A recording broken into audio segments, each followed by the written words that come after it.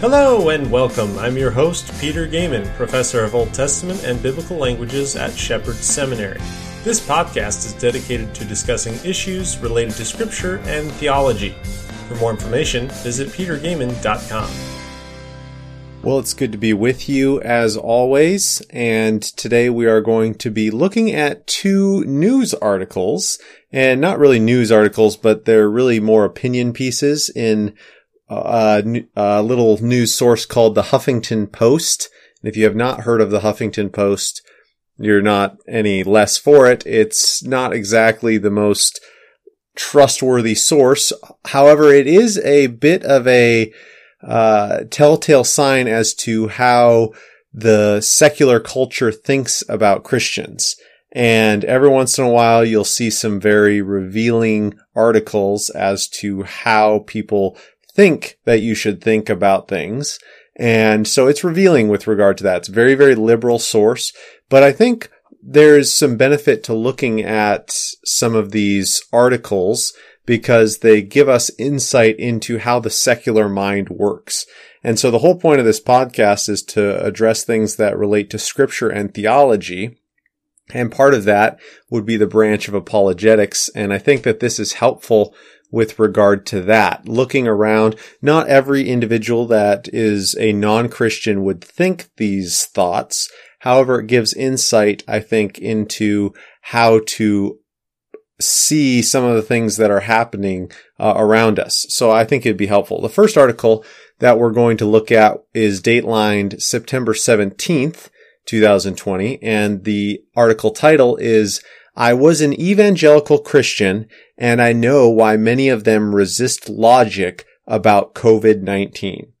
So this comes from a writer, Karen Alea, I think is how you say her last name, A-L-E-A, and she's claiming to be a former evangelical Christian who has since left the church, and she claims that her inside knowledge gives insight as to why many Christians are very against some of the logic, according to her terms, about COVID-19. So she leads off her article with the tagline, "The global pandemic has revealed there's already a virus inside some American forms of belief." So she starts off talking about how growing up, the best testimonies in church were always from addicts and ex-cons who started with the statement, "If it weren't for God, I might be dead now."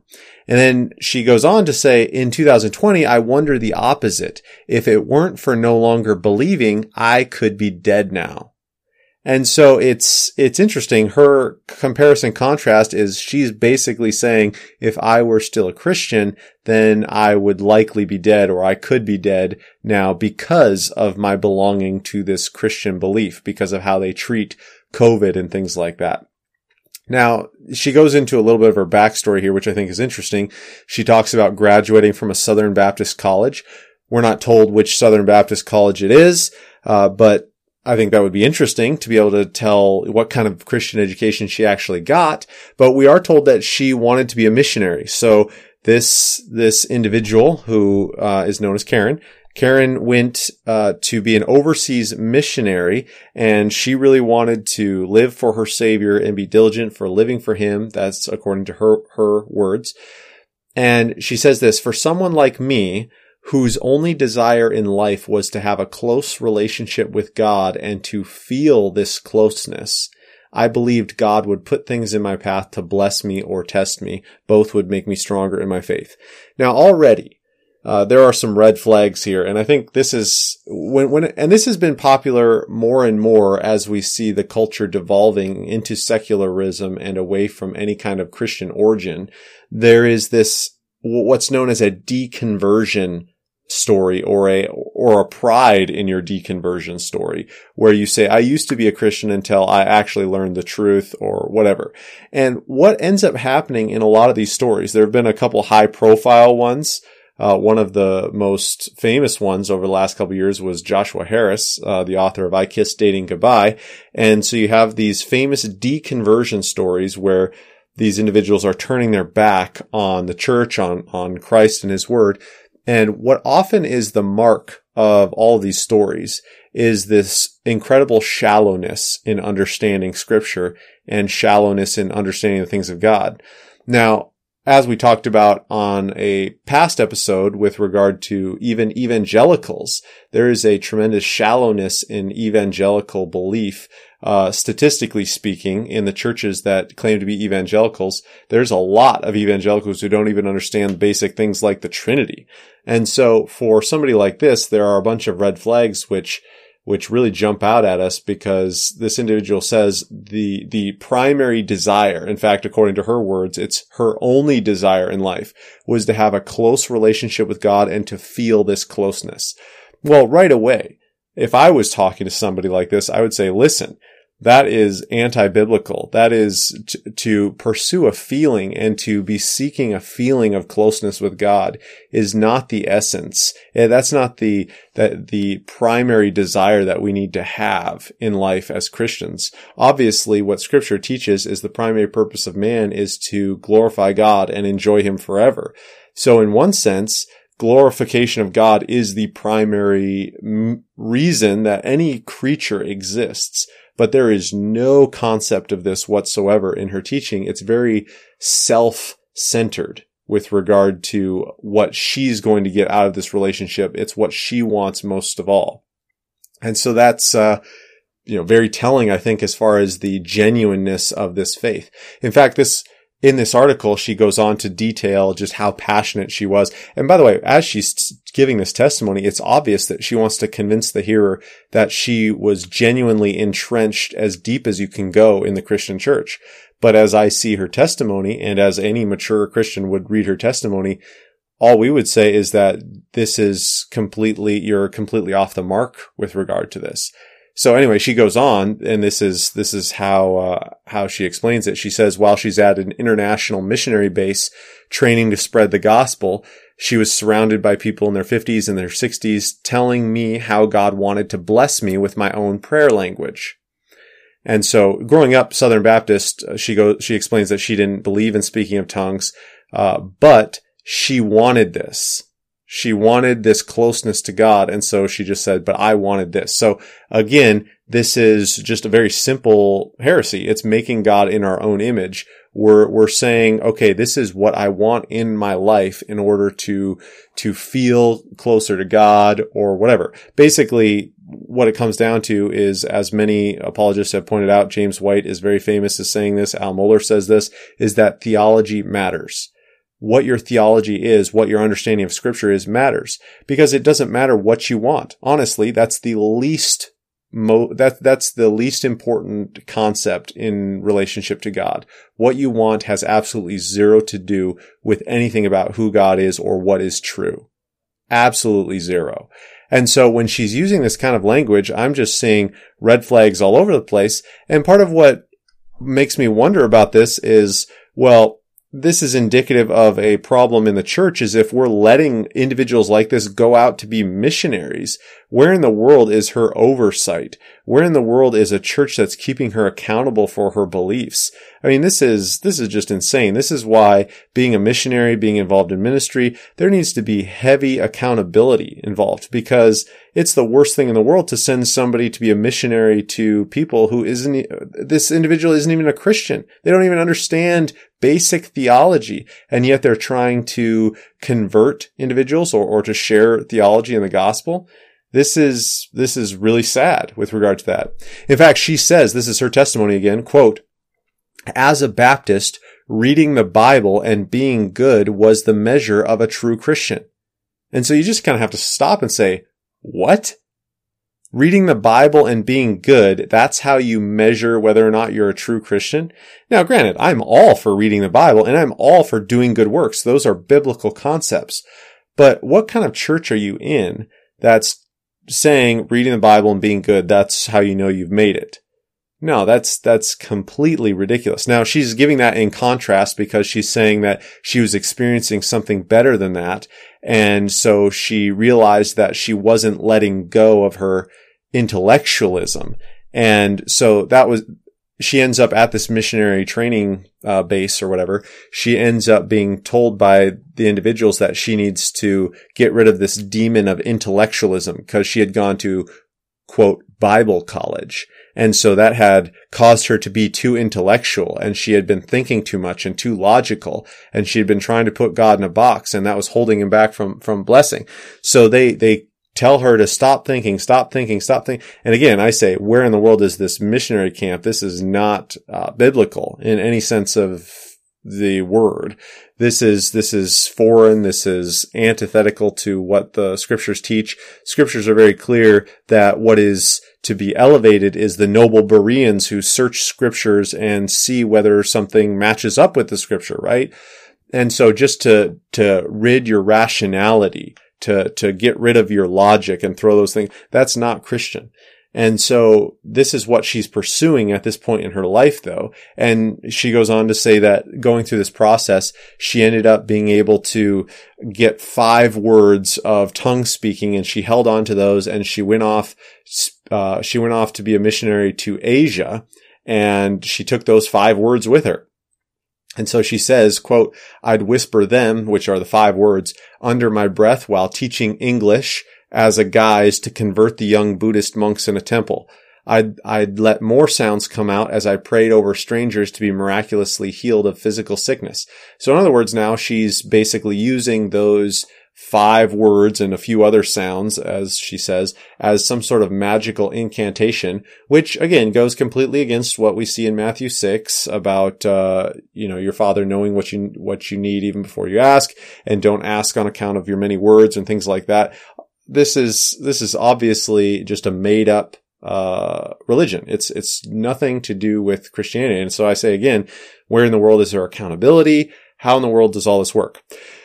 Now, we read through this, and it's just really sad because she says that this spiritual fervency ultimately leads to her deconversion. She says, the problem with this fervency is that it led to in-depth Bible reading and searching out secondary sources to support my beliefs. Both flung me into a decade of deconversion, and I'm currently a skeptic. So again, this is completely opposite of how it should work. When you have a desire to read scripture, you're not going to come away from reading scripture and understanding it with this deep-seated, I guess, the Bible doesn't know what it's talking about or anything like that. That's not how it works. There's no reason you should be afraid of reading scripture.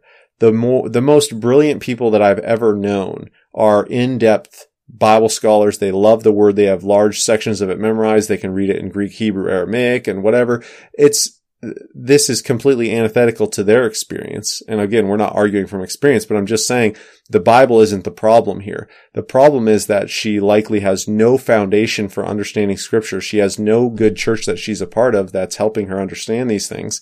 And so she's basically a Lone Ranger Christian missionary, and she's lost. She's just completely lost doing her own thing, and her flesh has a really easy time, in destroying any kind of conviction that she has with that. And it's obvious at the end that she was never a Christian to begin with, but it's sad that this individual would have such a marked testimony against Christianity because of her supposed status as a missionary and a graduate from a Southern Baptist college. You list these things, and you wish that somewhere along the line there would be some intense discipleship and really exposing the immaturity of her faith or lack thereof. And who knows, maybe if we did see people who were involved in her life, we don't get a clear picture here. There may have been churches where they tried to intervene and she just left. That could be. She's obviously giving a biased testimony, so we don't see the full expose. But at the same time, these are things that a mature Christian needs to be thinking about. Is we want to avoid individuals like this representing Christianity because of the danger that they pose, because of the negative influence that they would give to the church.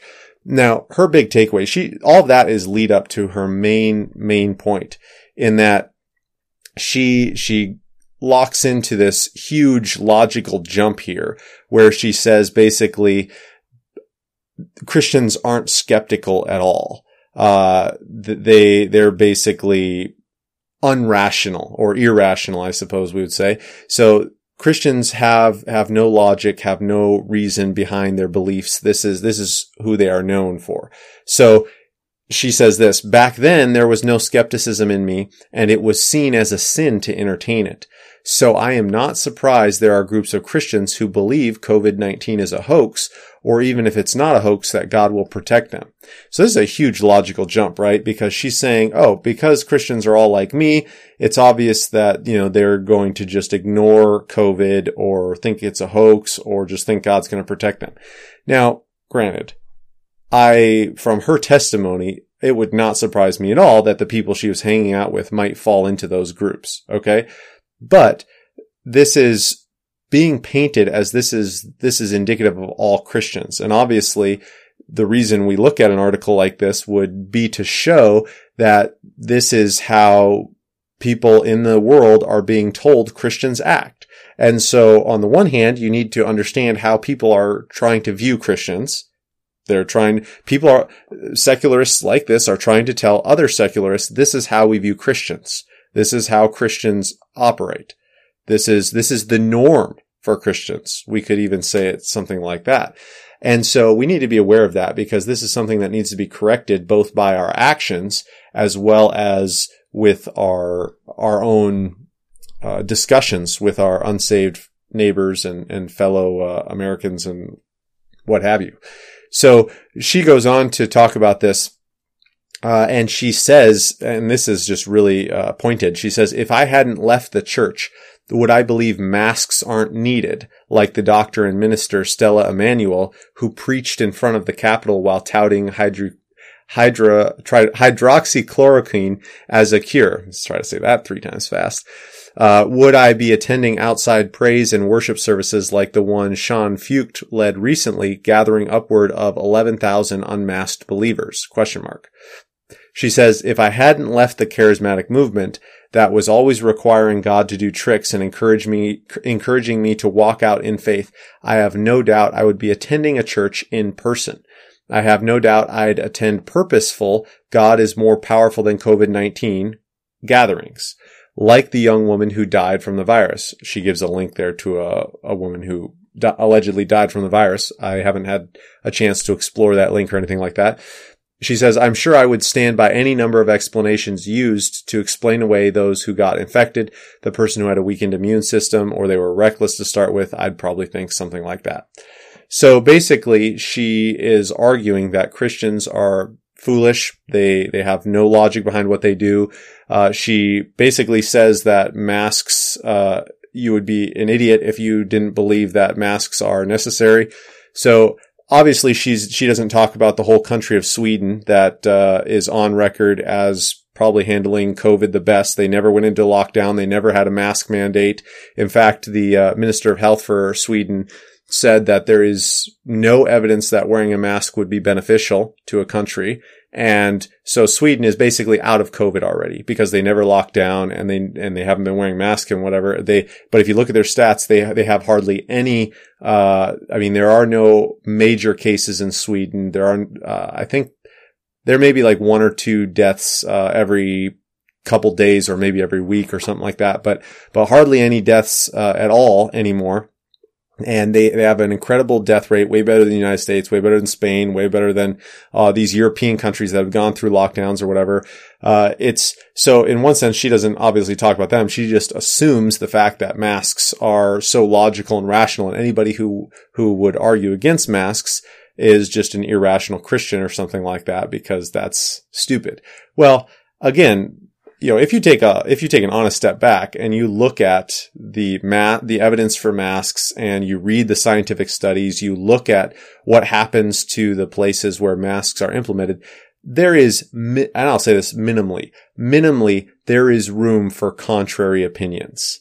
Minimally. The evidence is at least split, if not, as I would believe, more so on the side of masks doing absolutely nothing, possibly endangering more individuals. So it's, Christians are being painted as anti-science, anti-reason, etc., without any kind of thought process behind that. And it's something that, as a true Christian, we better have in our back pocket thoughts and reasons and things like that to talk to people. In fact, I was talking to somebody about masks since she mentions it, the other day. And this individual was saying, well, why don't all Christians wear masks? Because aren't they loving their neighbor and things like that? And this is obviously a topic that we could go into in much more detail, but I use it as an illustration because I was explaining how somebody could argue that it's not loving to wear a mask given the actual scientific data that's out there. And this individual was like, wow, I've never even heard that data. And I didn't realize that data was out there because if you just read Huffington Post or other mainstream news sources, you would come away with one opinion. But obviously, as Christians, we want to try to be rational and reasonable in working through those things. It's kind of the exact opposite of what she's claiming, is that a true Christian doesn't just take others' word for it. The true Christian is trying to do their best to actually show love for their neighbors, while at the same time understanding that God has mandated certain things for the Christian to do. Now, I will say, she paints attending, this is another really important point here, but I think it's one that needs to be brought out for Christians, is that there's kind of an assumption underneath her statement saying, I would have been attending church if I would have been a part of this group, and attending church is a terrible thing. It's a terrible thing because if somebody dies, that's terrible. That's terrible. Now, there are some important complex considerations given, pandemics and all of these things. That's fine. But the interesting thing is for Christians, and this is just a side note. It's not even a main point of what I'm trying to talk about. But as a side note, one of the things that we should acknowledge and unbelievers should know about Christians, this is something that unbelievers should know about every Christian and every church, is that for Christians, there are things worse than death. There are many things worse than death for Christians. Because death for us has no terror. There is no fear value in death. I mean, I understand from a secularistic standpoint, if there is any chance that I'm going to die, maybe I don't do something. There are people who will not go in vehicles. They will not drive cars because of the risk of dying, which, by the way, the risk of dying in a car accident is actually much greater than dying of COVID, statistically speaking. Everybody acknowledges that. That's a well-proven fact. And so it's interesting because you're actually more likely to die on the way to church in your car than you would be of getting COVID and dying from gathering at church. And be that as it may, though, for a Christian, that doesn't matter. We still get in our cars and we go to church because we would much rather obey the Lord and gather together and sing than if we die in doing that. I mean, that's not necessarily a downside to us. I mean, it's the personal fear isn't there for a Christian. Now, granted, the side effect of that, the complexity would be, are we in impacting others, and would we be spreading things? Are we being immature or irresponsible? That's another conversation to have. And again, the scientific evidence doesn't support that, but that would be another consideration to have. But notice the difference here. She's trying to paint Christians as people who are being irrational and believing that God's going to protect them supernaturally or things like that. But not really. I mean, all the Christians that I know completely acknowledge the reality of we're not guaranteed another day of life at all, no matter what, even if there was no pandemic. And yet we don't live in fear of that. We live just being obedient to God and trusting Him that He's either going to keep us alive, preserving us, or He will facilitate our death. And that is His good pleasure. That's the Christian worldview. And that's what unbelievers need to know about believers. So her conclusion of the article is this. She says, this global pandemic has revealed there's already a virus inside some American forms of belief, ones that believe God isn't powerful enough to exist outside of gatherings, or ones who believe this is in God's plan so He can show His power. She says this kind of spiritual terrorism is showing up on a national scale, and as in my own faith journey, Only reason can get us out. So notice what she's doing there. Okay. This is how unbelievers, many of them, view Christians now. This is spiritual terrorism. Spiritual terrorism. When Christians want to meet together, when they disagree with what others have said, either from the medical community or from and by the way, it's all from a political standpoint now. There is nothing apolitical about the medical community, working for the government at this point. So any kind of disagreement, any kind of, adverse decision to that would be identified as spiritual terrorism in her mindset. So notice how we've gone from the beginning of the article saying, hey, I used to be a part of Christians, and let me tell you there's some problems with them being irrational. And then now she says, by the way, this is spiritual terrorism. So we are warned that this is how unbelievers view Christians, especially in the midst of the COVID pandemic. And I wouldn't even say that this is the majority of how non-believers view Christians, but it's something to be aware of because this is obviously not a hidden view. This is being published in the Huffington Post, which isn't necessarily the bastion of world news or anything like that, but it's indicative of how many people would view Christians. So it's something that we need to consider. Now we shift gears a little bit here to another article. And I think that this one is, I won't spend as much time on this one, but it's just as important. And it actually comes from yesterday on September 24th. And it's entitled, "The Death of Justice Ruth Bader Ginsburg Pushed Me to Join the Satanic Temple." So this individual is writing about how the death of Ruth Bader Ginsburg caused her to join the Satanic Temple. Now, this is something that just happened recently. Obviously, if you've been following the news at all, Ruth Bader Ginsburg died, and Al Mohler has an excellent treatment, a special edition of the briefing on, I believe it was Saturday, that last week, that he posted it about just what her death means and what that sets up politically speaking. And obviously, this is a big deal for especially the left. In the political realm, the left politically, because if the Republicans implement another Supreme Court justice in the place of Ruth Bader Ginsburg, then that would allegedly swing the court to the right with a 6-3 majority. Now, for those who are conservatives, they obviously are all in favor of that because Chief Justice John Roberts is not really a conservative vote. He votes more often than not with the left. And so there is not really a majority, a 5-4 as it existed anyway, because Roberts was basically a non-conservative in many of his rulings. So this is a very important debate among Christians at the moment. And so this individual, Jamie Smith, is writing, and she says, basically, I am a 40-something attorney, mother who lives in a quiet neighborhood with a yard and a garage full of scooters and soccer balls. I walk my children to get ice cream, spend times hiking in national parks with my children. I'm not the type of person who would normally consider becoming a Satanist, but these are not normal times. And then so she talks about what she did when she first heard of Ruth Bader Ginsburg's death. She says, my first reaction was not of grief, but of fear. And her fear is not for her self-terror, but her fear, ultimately, as the article goes on, is that somehow her daughters will not be able to get an abortion. That's her fear. Her fear is that Roe versus Wade could be overturned. And if that happens, according to her, the religious institutions would be interacting with the state on a very high level. And so that would be encroaching, on the rights of individuals.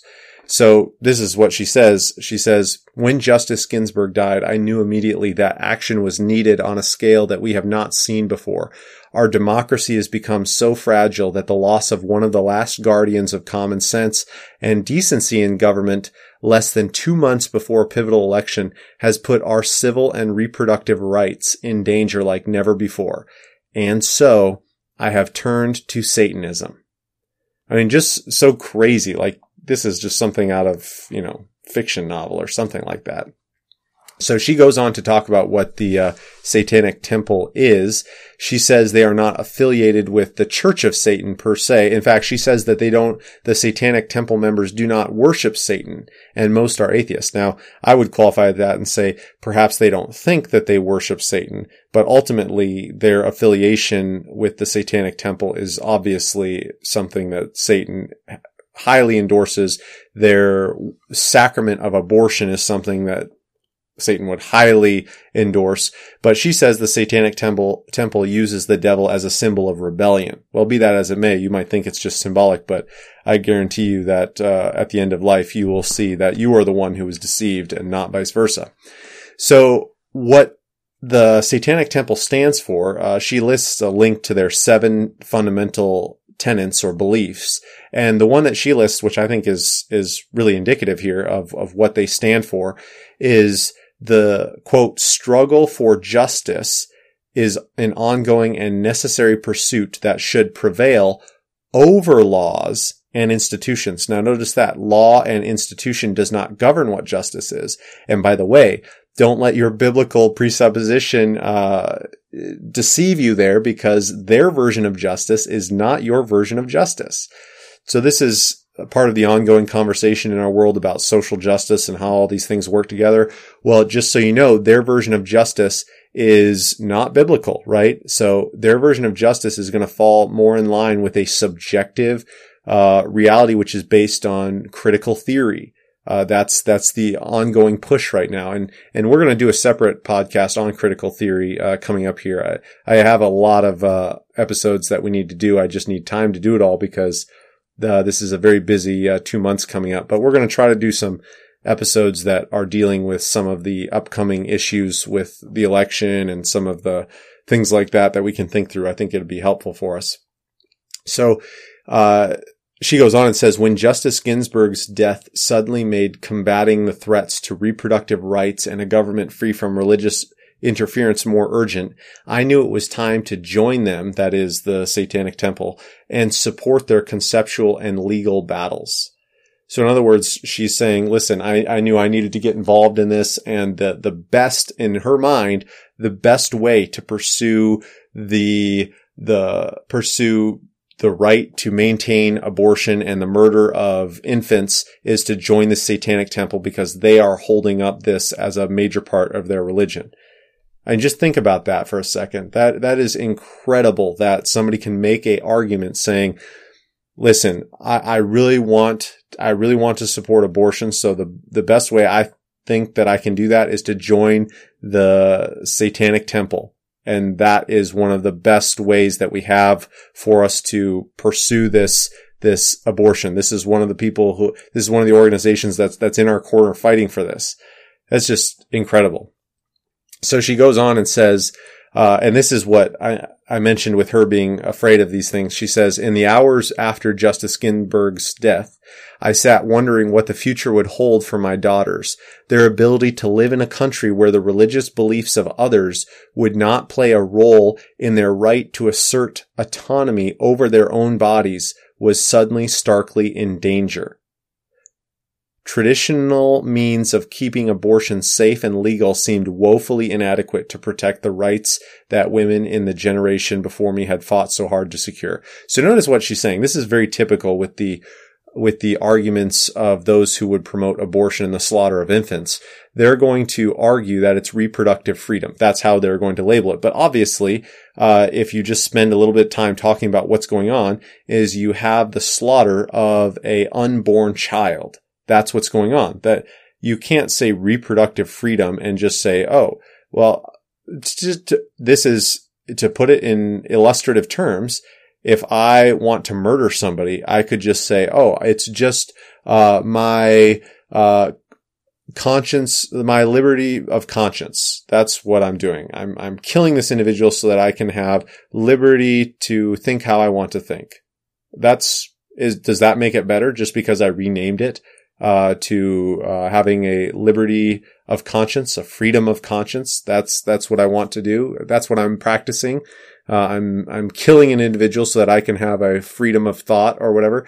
That's ridiculous. Obviously, that doesn't make sense. And there's no reason to allow that kind of language to fit in here as well. But that's obviously how everyone's doing it. They rename it, hopefully align this with their kind of thinking, reproductive freedom or things like that. But ultimately, what they're talking about is ending the life of another individual. They're ending the life of a baby, and that's wrong. Biblically speaking, taking the life of an image bearer of God is always wrong. And so this is going to be, at least from a Christian worldview, it makes no sense. There's no good argument that she can make with here, but she's doing her best to fit into this secular mold and this different way of speaking so that her argument takes on a little more of a pro-woman appeal, even though really what we're talking about is two individuals, the woman and the baby. And so obviously there's more to it than that. Now she talks about the Satanic Temple's efforts to basically pursue legal action and how they've launched different campaigns and filed lawsuits in order to try to pursue their ends. In fact, she says specifically that the Satanic Temple hopes to appear before the Supreme Court in a case challenging a Missouri abortion law that requires those seeking to terminate their pregnancy to first receive materials asserting that their abortion would end the life of a separate, unique person. The temple argues that these materials violate the deeply held religious beliefs of one of its members regarding bodily autonomy and scientifically reasonable personal choice. So, in essence, what they're saying is that Missouri has a law saying that if you're going to get an abortion, you need to first get this material which says, hey, you're about to end the life of somebody. Do you really want to do that? And so they're saying you can't do that because that's against our religious conviction. So notice what they're saying is the Satanic Temple, it's part of their religious conviction that the murder of an unborn child is essential to their faith. That's what they're saying. And they're not apologizing about that. And that is the culture in which we live. We literally live in a culture where this kind of argument, this kind of belief doesn't show up just on the fringes anymore. But this is really the main sacrament of the left.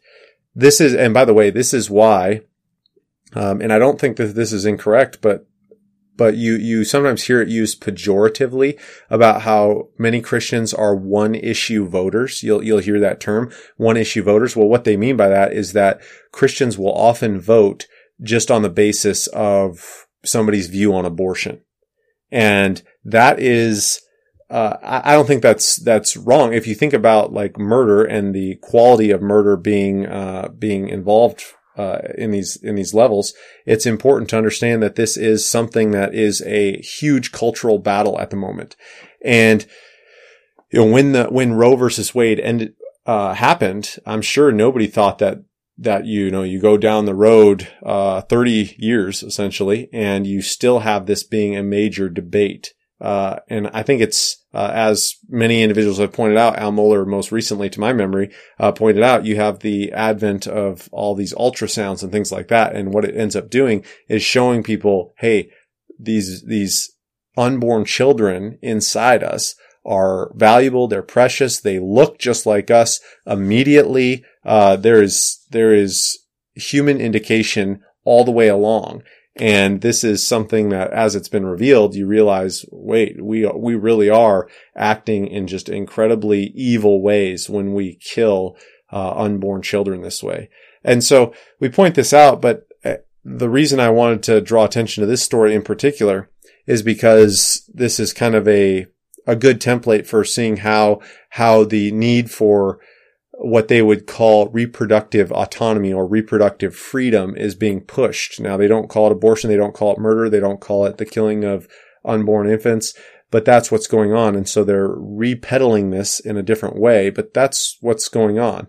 And ultimately, as Christians, this again is the way that a lot of individuals think. And I would go so far as to say this is something, that a lot of us don't think about, but many people on the cultural left understand that they are killing a unborn infant. They know that it's a human being, but that doesn't matter to them.